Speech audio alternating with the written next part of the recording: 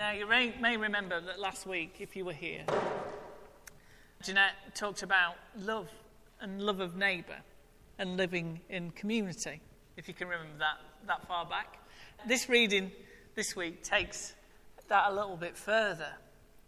So here we have Jesus being really annoying yet again, telling us something that goes against our basic human instincts. Here he says, love your enemies. And it's something that we've pretty much failed to do for about the last 2,000 years. But we're in good company. You'll notice that Jesus says, you have heard that it was said, love your neighbour and hate your enemy. Here, Jesus is supposedly quoting from Leviticus 19, the reading we had earlier. Did you hear that said in the reading? Yes? Yes? No? It wasn't there. It just said, love your neighbour as yourself. It didn't say, love your neighbour and hate your enemy. Leviticus 19 is a bit of a list of do's and don'ts. It's a form of instructions on how to live well together in community, how to get along with each other. And it finishes with just love your neighbour as yourself. And we have a saying in our house, when we don't really get on with another person, obviously I'm not going to mention any names. Probably because it's been recorded. Is it now? Oh, excellent. We have a saying in our house that says, well, Jesus loves them, so I don't have to. But this is clearly, it's not very biblical. And not Jesus' words at all. And it's pretty much the opposite of what Jesus said, actually. And that's pretty much what he's on about here. When he said, you've heard that it was said. The biblical law in Leviticus had been shaped to people's own prejudices, changed to suit the status quo. They hate us so we can hate them. They're not part of our community. They're not our neighbour, so we don't have to love them. This is the reason Jesus told the parable of the Good Samaritan, to challenge these preconceptions and prejudices of his people in the first century. They took the law out of context and moulded it to suit their needs. Thank God the Christian church has never done that. Well, talking of context, this whole thing about turning the other cheek, giving somebody your cloak when you don't want them to take, when they ask to take your shirt, and walking 2 miles when they make you walk 1. We, now 2,000 years later, miss the meaning of this because we don't understand its context. Most of us have been taught that this reading is about the act of turning the other cheek is being a meek pacifist. But if we lived in the first century under the Roman occupation, we would understand this as an act of resistance. Oh, will you please be quiet? What we've done is sit here for the past half an hour and just listen to you natter and natter in that horrible drawl that you call an accent. I think it's absolute abhorrent. It is monstrous that we allow a woman like you to preach in our nice southern church. Well, do you know, I've never, ever had a heckler before. It's just because I'm taller than you, isn't it? No, it's not because of that. It's because I've got hair. No, it's not because you've got hair. It is because you are from the north. We are a good, proud southern church, and we should not allow this to happen. Oh, do you know, he's just turning into my enemy now. Yeah, obviously this hasn't been staged at all. No. I think come up here, because I think I'm going to demonstrate the rest of this reading on you. I think he needs a slap, doesn't he? Just come over here. Right. In the first century Palestine. Okay, you ready? Jesus' followers have first-hand experience of being cuffed around the face by a Roman. All right, yeah. And there's only 2 things they could really do, is either cower in submission or fight back And if they fought back, they'd be arrested or killed. And we know from historical sources that Roman citizens saw themselves as superiors, a bit like Southerners. Ha! And they would only hit their equals with a fist. So, there we go. I could. So if they slapped somebody on the left cheek, they did it with the right cheek. It says in the right cheek, they did it with the back of the hand like that. Oh, nearly. Should I do it a bit harder?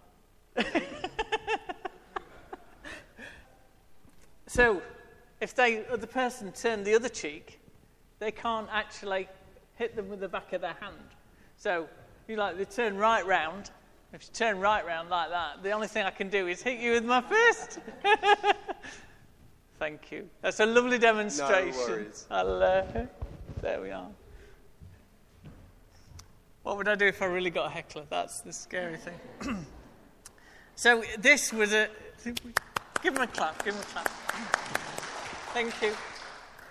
This was an act of resistance, non-violent resistance. And the same goes for the other two. To take somebody's shirt was one thing. You could sue somebody and take their shirt. But you weren't allowed to leave them naked. So by giving them your cloak, it caused the other person, the Roman citizen, or it caused them to break the law, because public nudity was illegal, and you couldn't do that to somebody. And last week you may remember that, also Roman soldiers were taught to face, they were allowed to force a subordinate to carry their packs for 1 mile, but no further. And they had mile markers, which we know, because we've still got them in this country. And they were allowed to take them, they were allowed to make somebody take their pack a mile. So by taking it the extra mile, it would cause them some panic, because they weren't allowed to do that. So this act of defiance renders the oppressor incapable of asserting their dominance in the relationship. By turning the other cheek, the inferior is saying, I'm a human being, just like you. I refuse to be humiliated any longer. I'm your equal. I won't take it anymore. And we've too long held the notion, I think, that there's only two choices open to us when we come face to face with violence. Either we take up arms and fight, or we just passively submit. But Jesus offers a third way. The way of creative, non-violent resistance may be the road less travelled, but it's certainly a road that has led to victory. In more recent years, rather than 2,000 years ago, many have chosen non-violence and managed to defeat their oppressors. Mahatma Gandhi used non-violent resistance to defeat the British occupation in India. In Denmark, thousands of Danes resisted the Nazi occupiers without using violence and saved the lives of thousands of Jews. And they used a general strike to thwart the expansion of the occupation as well.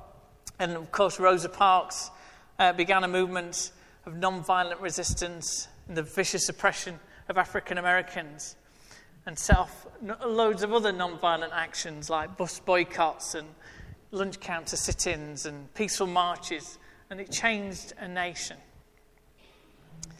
And what might we say this week when we read in the news of this British girl who was groomed by ISIS at the age of 15 and has sort of come to her senses and wants to come back to England? Now, I don't have an answer for you. I imagine there were a wide range of views just in this congregation. But what did Jesus' words, love your enemy, mean here? And I'll leave you to ponder that one, because I don't really have an answer. But another thing occurred to me when I was thinking about this gospel today and about this girl. If Jesus says, love your neighbour as you love yourself, can we truly love others if we don't love ourselves? I did spend the greater amount of 40 years actually hating myself before accepting who I was. Indeed, have you noticed that when people that some people actually hate the qualities in other people that they hate in themselves. Bossy people can't stand other bossy people. Nosy people are really irritated by other nosy people. Hypersensitive people seem to lack patience with others.